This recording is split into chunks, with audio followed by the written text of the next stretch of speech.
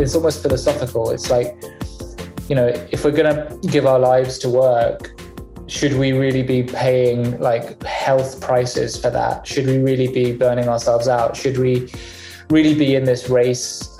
Is it worth it? And that's always been such a fascinating thing. And I suppose I just kind of took that passion and interest and found, let's call it a zeitgeist trend, which is that everyone is talking about workplace well-being and seeing if there's something that we can do there.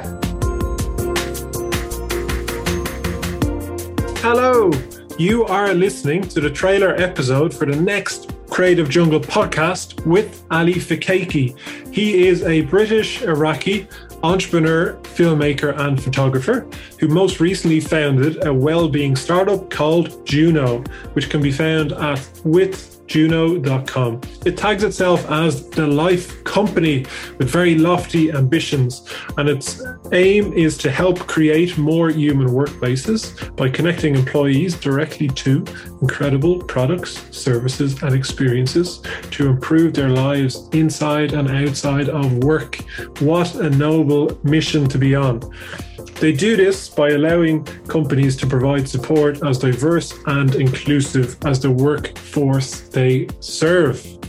We discussed quite a bit with Ali, from his journey where he started out doing politics and photography and film to setting up with Juno. And I think in between he was an art director and worked in a couple of agencies. Absolutely. He's had a very varied career. We also discussed a little bit what creativity means to him, which is a bit surprising. Yeah. Some surprising comments on that. And then we dive into well-being in the workplace, which is what he's all about with Juno.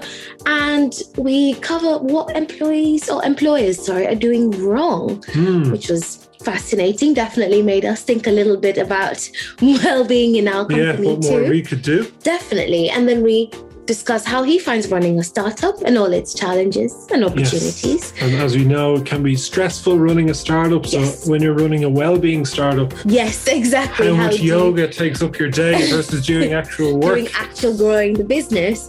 And with that, we also talk about his daily well-being habits that he consciously tries to maintain and enjoy and look after. And lastly, we finish the podcast with some really good podcast and book recommendations, some of which is still reading and working through. But yes, there's some great recommendations in there too. Yeah, I love a good recommendation. So that's coming up next week. So be sure to tune in, and we can't wait for you to hear it.